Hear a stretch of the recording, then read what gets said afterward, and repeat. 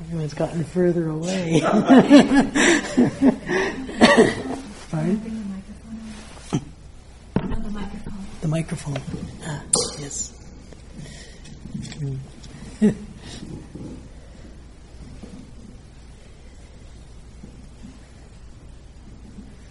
Well, it's nice to see you all sitting comfortably.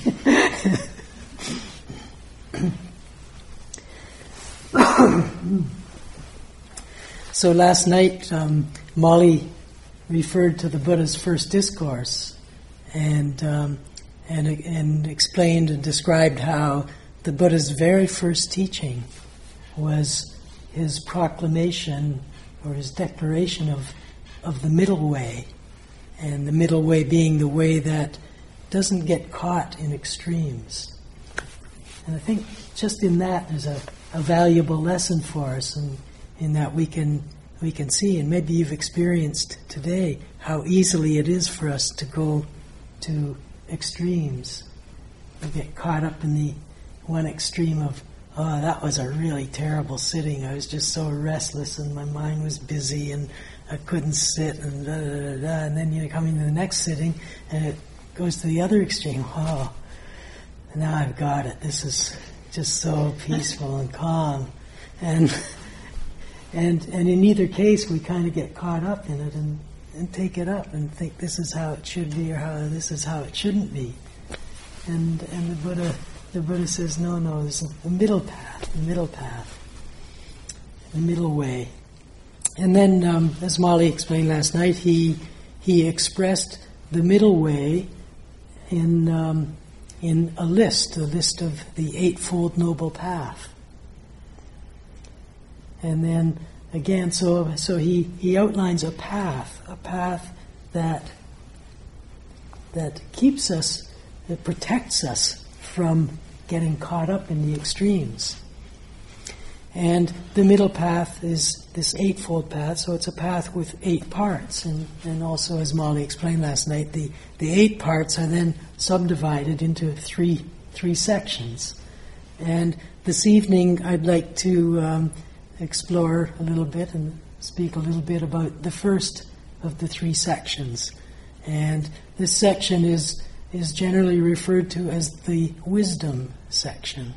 It's the wisdom, and I find it interesting that when he outlines the Eightfold Path, he begins the path with wisdom. And so I'd like to backtrack a little bit and see how he comes to start with wisdom, and why he starts with wisdom. And the backtracking is to the Buddha's summary of his insights. The summary, the way that he summed up his path, and that summary lies within what he called the Four Noble Truths. And Molly also spoke briefly last night about the Four Noble Truths. So I'd like to backtrack and go through the path of the Four Noble Truths. And the reason for this backtracking is because when the Buddha speaks about the wisdom aspect, the first part of the wisdom aspect is understanding the first 3 noble truths, and then the 4th noble truth is the path. And so the path begins with an understanding of the first 3. So we go back, and the first noble truth is the fact of dukkha. The fact that in our lives there is dukkha, there is suffering, there is stress, there is angst,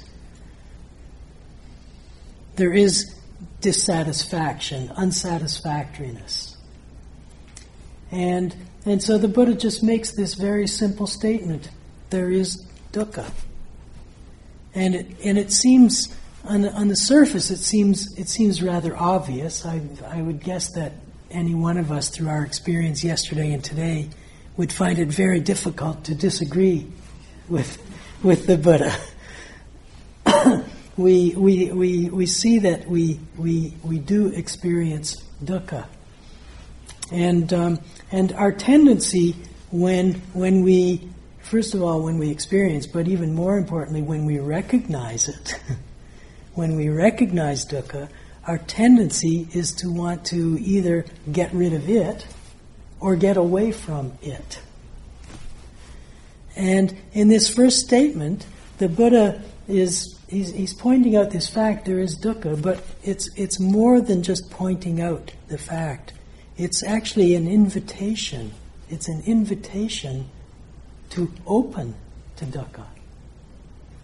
Just exactly the opposite of what we want to do. The opposite of our conditioned instinct, our conditioned habit. He's inviting us to open to dukkha. I'd like to go back to the first discourse, which Molly referred to last night, and just read a little bit more about it. And the first noble truth, the Buddha says, "Now this is the noble truth of dukkha. Birth is dukkha, aging is dukkha, illness is dukkha, death is dukkha.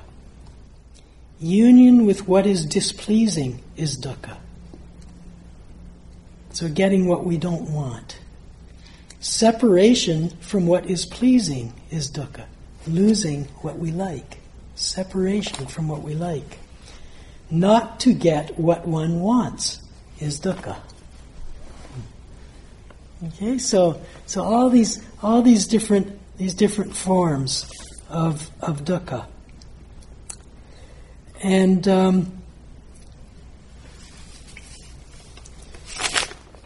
later on in the discourse, the Buddha says, the noble truth of dukkha is to be fully understood.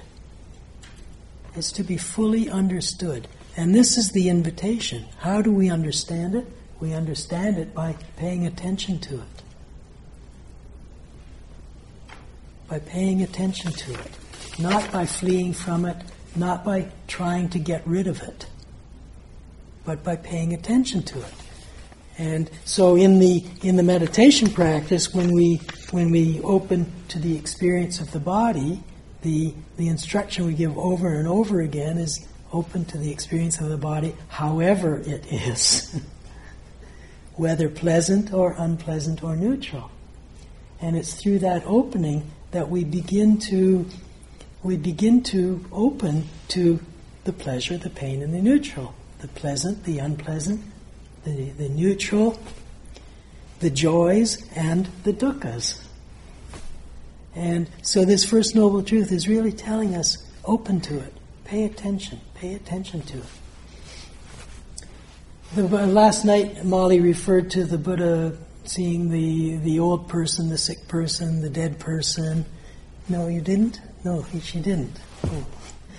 So when the Buddha was contemplating his life in the palace, he had his attendant take him out into the city to see what life was like outside of the palace, and he encountered an old person, a sick person, and a dead body. And he referred to these as the heavenly messengers. He referred to them as the heavenly messengers because on seeing these, he recognized dukkha within himself. He didn't want those. He didn't like seeing that. He didn't like how it felt. He didn't like contemplating. He didn't like contemplating that this too was going to happen to him. That he would get old, he would get sick, and he would die. And he called them the heavenly messengers because they woke him up to the reality of life, the actuality of life, the fact that yes, there is aging, sickness, and death. There is dukkha. And so maybe in our practice, when we experience difficulty, rather than seeing it as difficulty, and rather than seeing it as something that I'd rather not experience, can we see it as a heavenly messenger, as a signal to wake up to life as it actually is, It's really calling us. I just found out today. It's been a long time since I studied French and since I used my French. But I found out today that the French word for wound is blessure, and it struck me. Wound, blessing. The heavenly messenger. It's a blessing. It's a blessing when dukkha shows.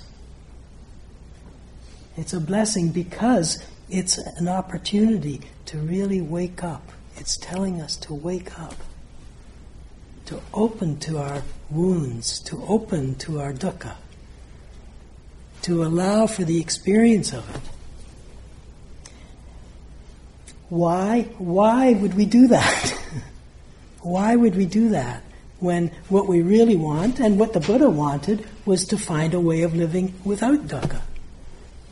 To be able to live in this world free from dukkha. So why would we open to it? We open to it because in the opening is the possibility of coming to know what's causing it.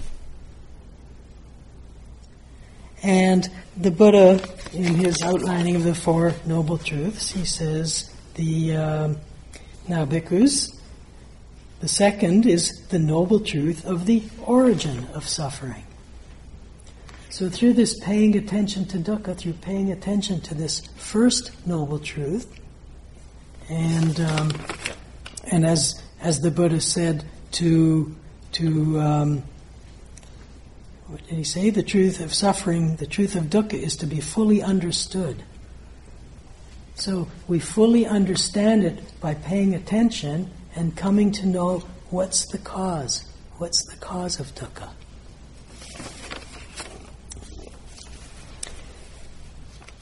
The origin of dukkha is this craving, which leads to renewed existence, accompanied by delight and greed. Seeking delight, now here, now there. Wonderful statement. Wonderful statement. So the cause of dukkha is this craving which leads to renewed existence, accompanied by delight and greed, seeking delight, now here, now there. So the origin of dukkha is craving, and the word that's translated as craving from Pali actually translates as thirst. And I think to me it gives a better sense of the meaning. It's a thirst, just thirsting for things, sensual pleasures, here and there and here and there, and just reaching out and grabbing for wherever we can quench our thirst. And we get these things and our thirst is quenched temporarily. So we reach out here and we get something and it quenches the thirst. And then the thirst comes back and we reach out here and there. And our life, so much of our life is driven by this thirst and wanting to quench the thirst. And we try so hard to quench the thirst by getting things, by getting rid of things. This renewed existence, craving which leads to renewed existence. It's craving the thirst that perpetuates, and this is a very difficult aspect of the teachings. If you ever want to pick one discourse of the Buddha to spend the rest of your life studying and practicing with, this is the one. It leads to craving that leads to renewed existence. It's craving to get things, to get rid of things that prop up the self-identity, that prop up the sense of me, that prop up, that support, that perpetuate that perpetuate the perception of a permanent me, a solid me, a me that exists here. Yeah, here I am. And the rest of the world is out there. And based on that perception, I have this idea of who I am, and I try to sustain that image and perpetuate that image by getting things that make me feel good. And by getting rid of things that don't make me feel good. Because my image of myself is, I feel good, or it's, I should feel good. And I try to perpetuate that by getting things and by getting rid of things. And so the origin of dukkha is that craving. It's that craving, that thirst that drives this. It's this thirst that drives us, to want things to stay the same, which very often means wanting things to be different than they are. Okay, because I have an idea of how I should feel, I have an idea of how I should act, I have an idea of what I should look like, and then I look at my actions, I look at my thoughts, I look in the mirror, and that's not me. That's not me. And I act in ways to make me the way I think me should be. By getting rid of. And it's that craving that's the source of the dukkha. The dukkha, remember, the dukkha is wanting things to be different than they are. Not getting what I want. Losing what I have that I like. Getting what I don't like. And I want it to be different. I want my life to be different. I don't want to get things that I don't like. I want to get rid of things I don't like. And I want to get the things that I like. And we're told over and over and over again in this, it's not just in this culture, it's spreading more and more. We're told over and over and over again that if we work hard and do the right thing, we can get whatever we want. We can be whoever we want to be. And so we're driven. The culture perpetuates this craving within us. And that craving causes the dukkha. And so this paying attention to the dukkha, opening to the dukkha, allowing for the experience of dukkha, reveals to us the cause. If we just keep paying attention, just stay with it, and stay with it. And when we realize the cause, when we really get the message, and we really open to this second noble truth, we get that this craving causes dukkha, and then the response to that is then let go. Stop the craving. Drop the craving. If I don't want to experience dukkha, then just don't crave. And the third noble truth is because of this understanding that craving gives rise to dukkha, and understanding in the way that there is a releasing, the third noble truth is the ending of dukkha.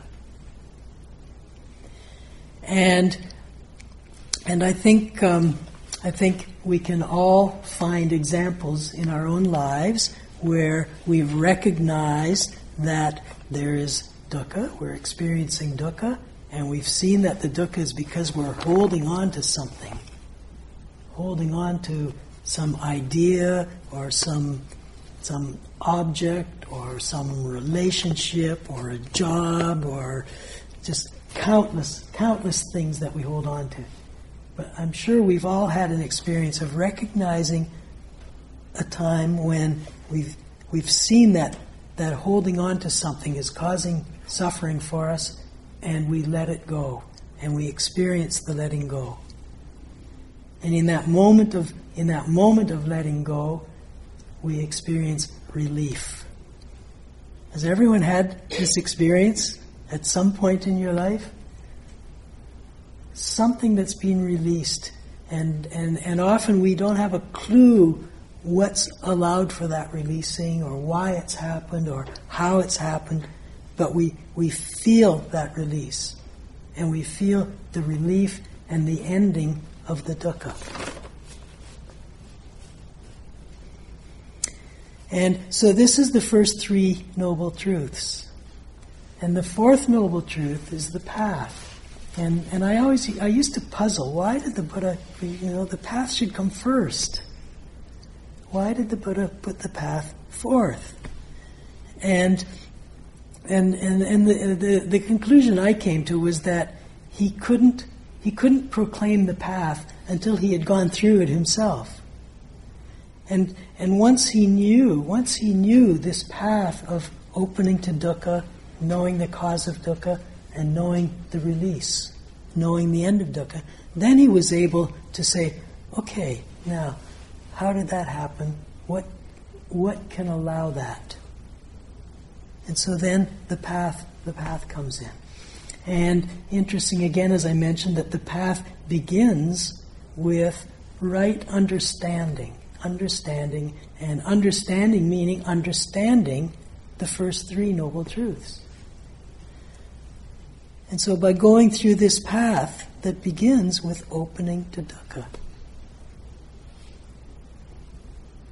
we come to know the cause, and we come to know the ending of dukkha, and that ending of dukkha is said to be the entry into the path.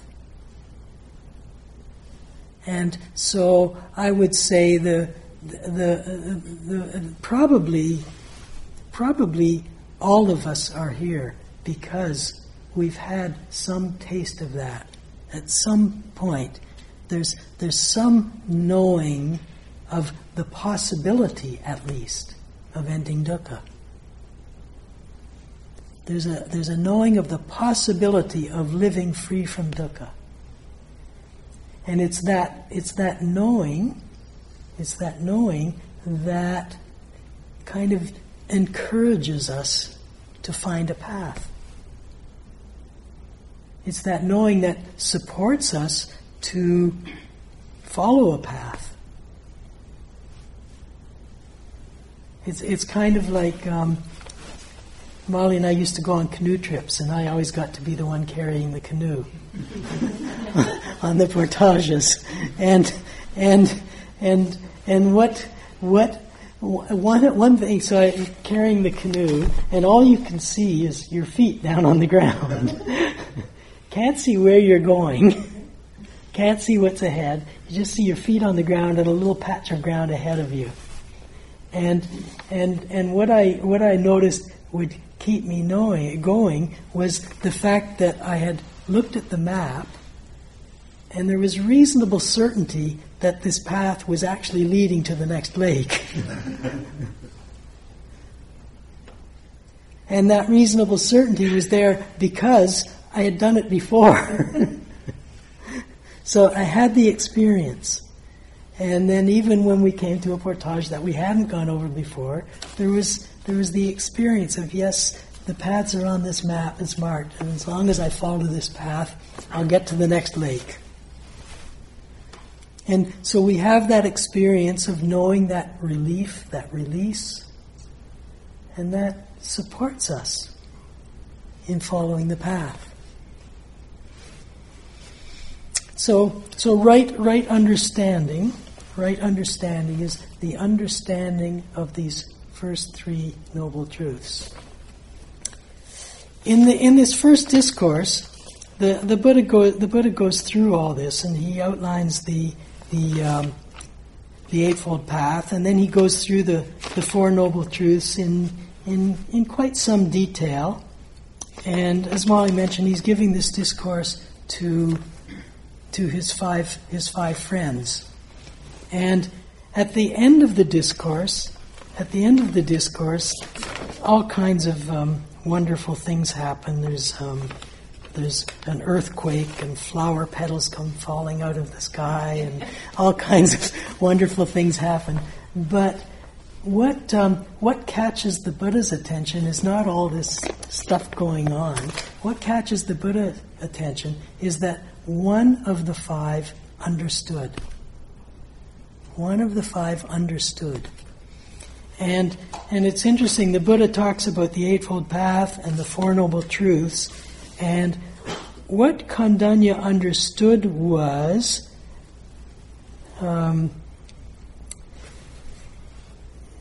where's the line?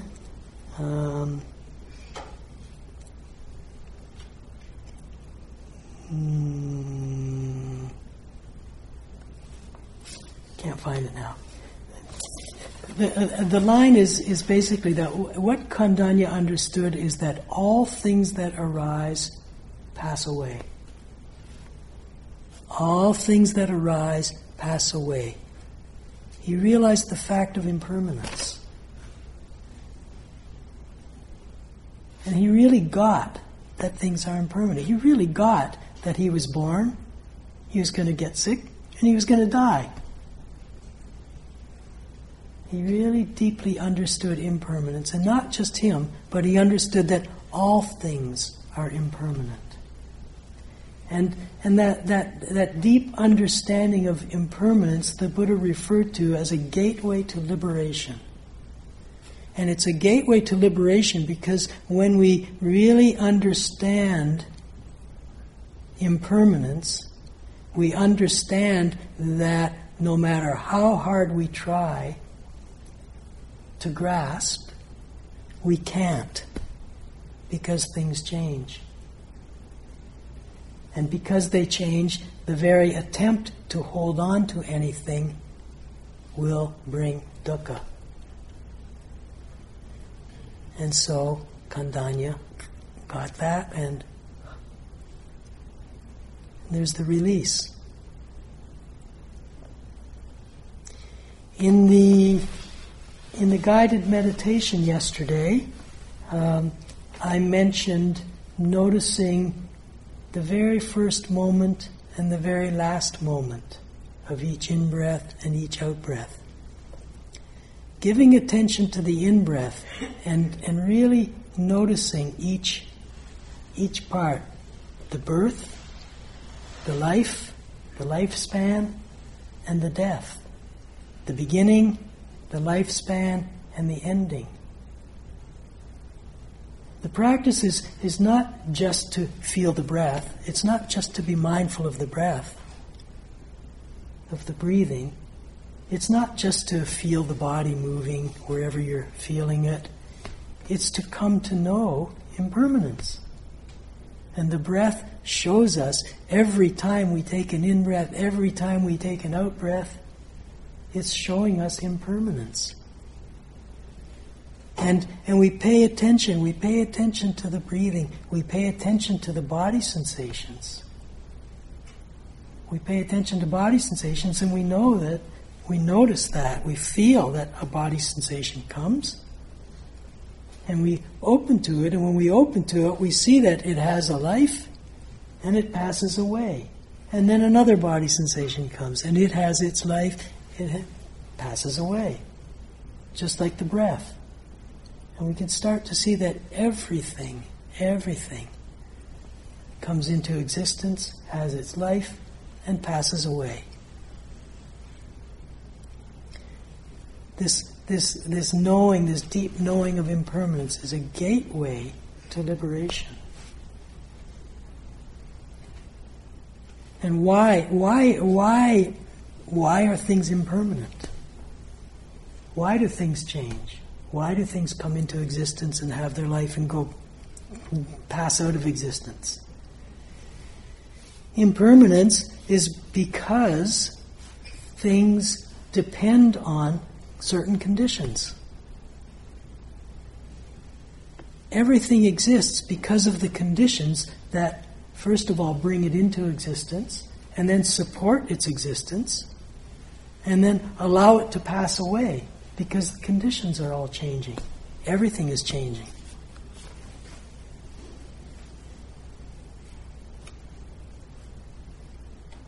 Things that seem very permanent. Things that seem very permanent, like mountains. Very solid. Very solid. We look at a mountain one day and there it is, and we look at it another day and there it is. But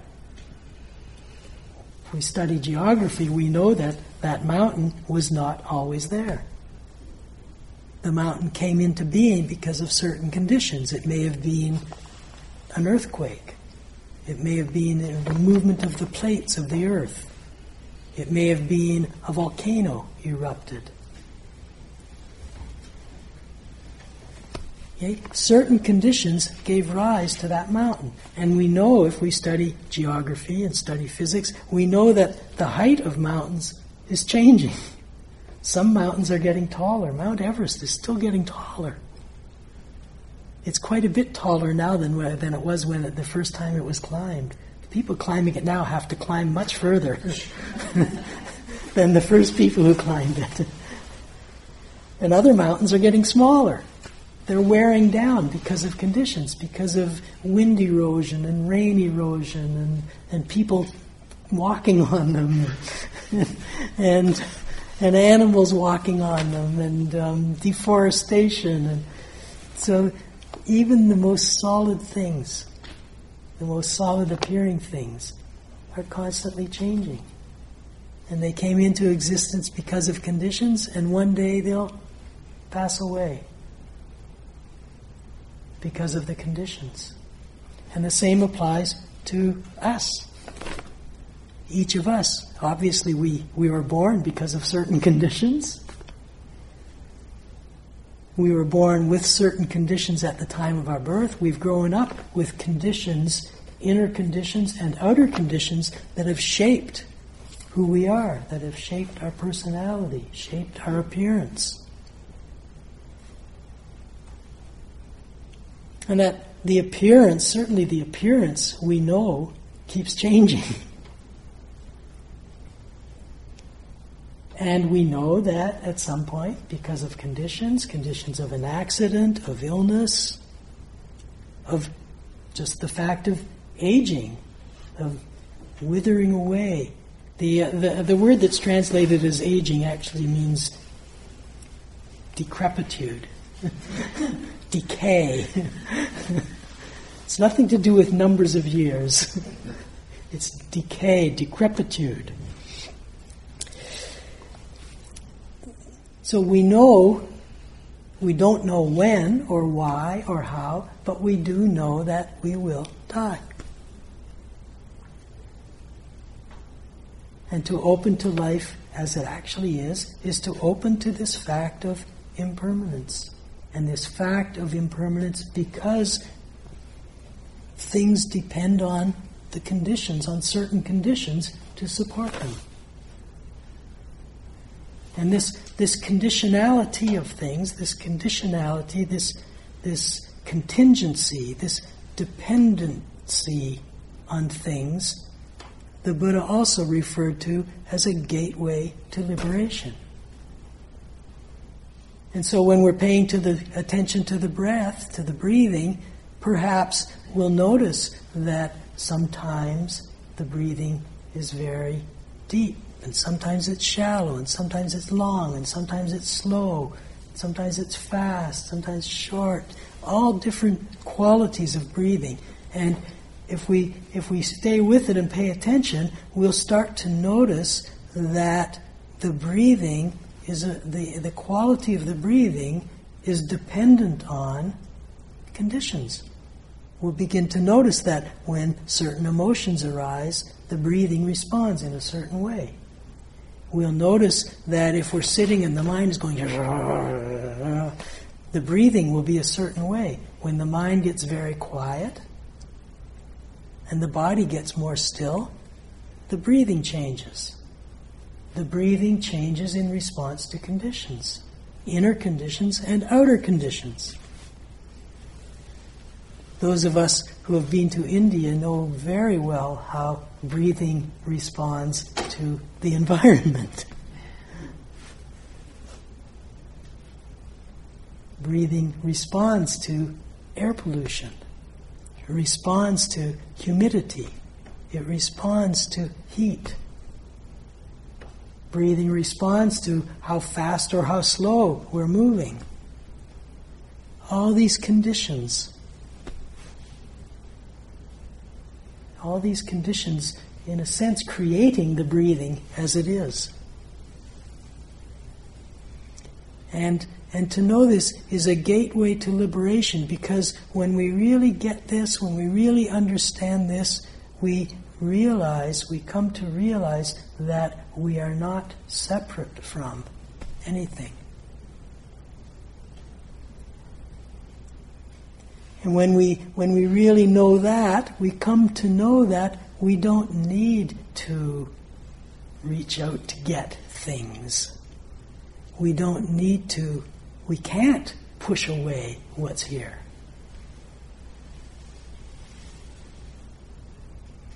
Releasing. The ending of dukkha, the relief.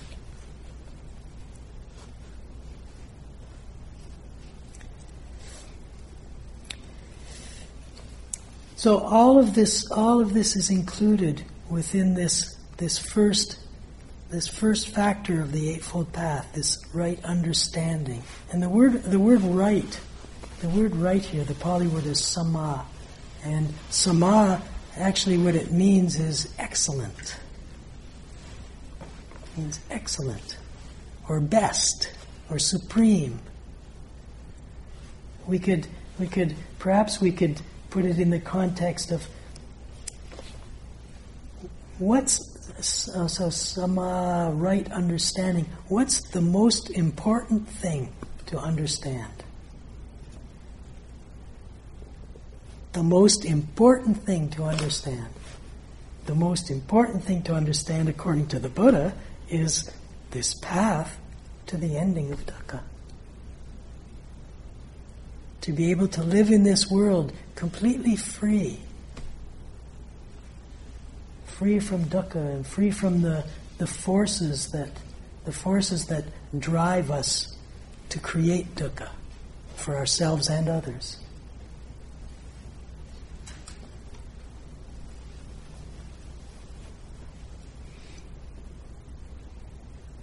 And there's a third gateway to liberation, and the third gateway is very much related to impermanence and non-separateness, interconnectedness, conditionality, and the third one, the Pali word for it is actually dukkha. And how it shows as a gateway to liberation is showing in the sense of, because things are impermanent and conditioned, they're unreliable. Anything that is conditioned and impermanent can't be relied on to give us lasting peace, happiness, freedom. Can't be, because they depend on certain conditions and they're impermanent. And yet, it's things that are impermanent and conditioned that we continually reach out, that we crave for, that we thirst for.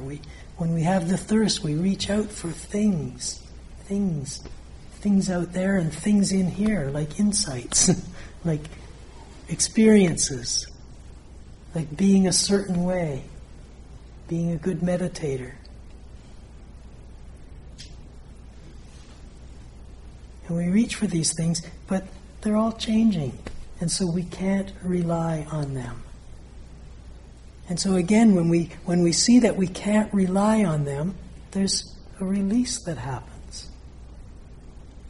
When I really know that, there's just a just a releasing of this dependency on things. And very important here, the releasing doesn't mean getting rid of. When things are released, they don't necessarily go away, but they're no longer held on to. They're no longer being held on to. And so we can be present with unpleasant. We can be present with neutral. How many experienced neutral today and found it really difficult? Very difficult. Sometimes it's even more difficult than the most unpleasant thing. Neutral comes and we sit with the neutral, and at first it can have a pleasant quality to it. And we sit, this is nice, nothing happening. Whew, what a relief. Now what do I do? I should be doing something now. Or something should be showing, something should be happening. And so the neutral can be very difficult. And so this releasing allows us to be present with whatever is showing, whatever is present.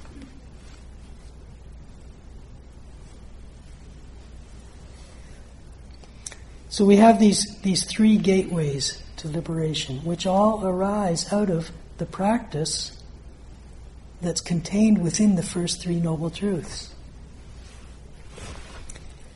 And then the first noble truth, the first section of the Eight Noble Truths, has a second part to it as well. So the first part is understanding, and when we have this understanding, we enter the path, and we enter the path with a goal, don't we? We enter the path with an intention.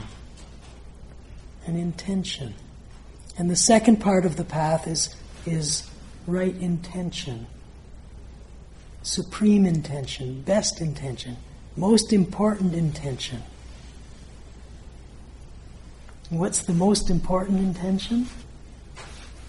The intention for following the path and knowing the ending of dukkha. Knowing the ending of dukkha. A question that often comes up. Okay, so the Buddha says we have to end craving. We have to end craving. But isn't there a craving or a desire in this intention? Wanting to be enlightened, wanting to know the ending of dukkha, wanting to be more compassionate, wanting to be more kind. Isn't that just another desire?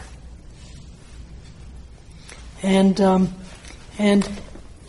in the way that we use language, yes, it is. But in the context of the teachings, there's a distinction. There's a distinction that's made. And the distinction that's made is that thirst or craving or desire are, by definition, tied in with dukkha, and by definition arise out of ignorance, not knowing how things are, not understanding. Thirst, craving arises out of confusion. Intention arises out of wisdom. Intention arises out of knowing, out of the wisdom of the first three noble truths. And intention leads us to, intention inclines us. And this is how the Buddha defined intention. He defined intention as an inclining of the heart in a particular direction. And so right intention, supreme intention, inclines us in the direction of the ending of dukkha, whereas craving inclines us in the direction of more dukkha. Okay, so there's a distinction there. So and it's hard for us to get that because we tend to use in English desire in both situations. But important to understand that distinction. Okay, so intention, right intention, the Buddha defined it, and he defined it in a context of ending of dukkha, and he defined it as having three aspects. And two of the aspects, the second and third aspects, are the intention for non-harming. Okay, because harming is dukkha. And the intention for non-ill will. Okay, so harming and ill will. We can see how harming and ill will really contribute to dukkha. Especially dukkha within ourselves. When we cause harm, we feel it. It doesn't feel good after the fact. Sometimes it feels good as we're doing it, doesn't it? But after the fact, it usually doesn't feel so good. And ill will, if you really pay attention to the body in the presence of ill will, it doesn't feel good. There's dukkha in it. And so these two are aspects of intention. And the first of the three is the intention for renunciation. The intention for renunciation. It's the intention for non-clinging. The intention for non-clinging. The intention for release. And one way that it manifests, and a way that the Buddha certainly encouraged to manifest this, is through simplicity of living. Seeing what in our basements or in our garages or stuffed away in our attic, what do we really need that's in there? In our offices, what do we need? How old files do we really need to keep? Simplicity is clearing. It's a clearing. So we can have simplicity of our environment, simplicity of our surroundings, simplicity of life in non-accumulating. Non-accumulating. And this goes into a whole area of how we relate to the environment and how we relate to resources and how we relate to things. And it's also about inner simplicity. Inner simplicity. How many of those thoughts that come into our mind do we really need to pay attention to?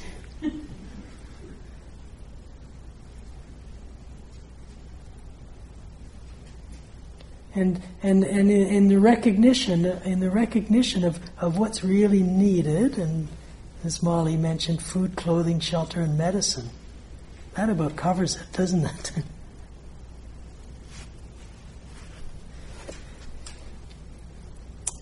In relation to simplicity, what in seeing of what do we really need, what don't we need, or what don't we need to pay attention to?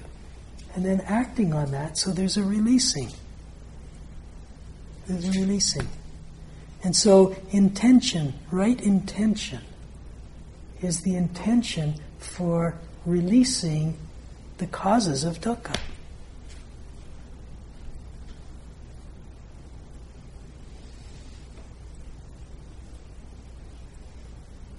And so we have right understanding, the understanding of the path of the Four Noble Truths. The first three Noble Truths, we enter into the path, into the first aspect of the path, which is wisdom. Wisdom. And wisdom has the understanding of the three Noble Truths, the first three Noble Truths, and wisdom has the intention that arises out of that understanding.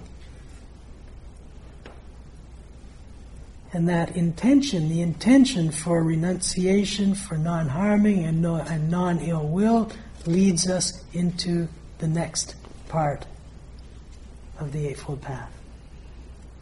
To be continued. So let's sit quietly together for a few minutes.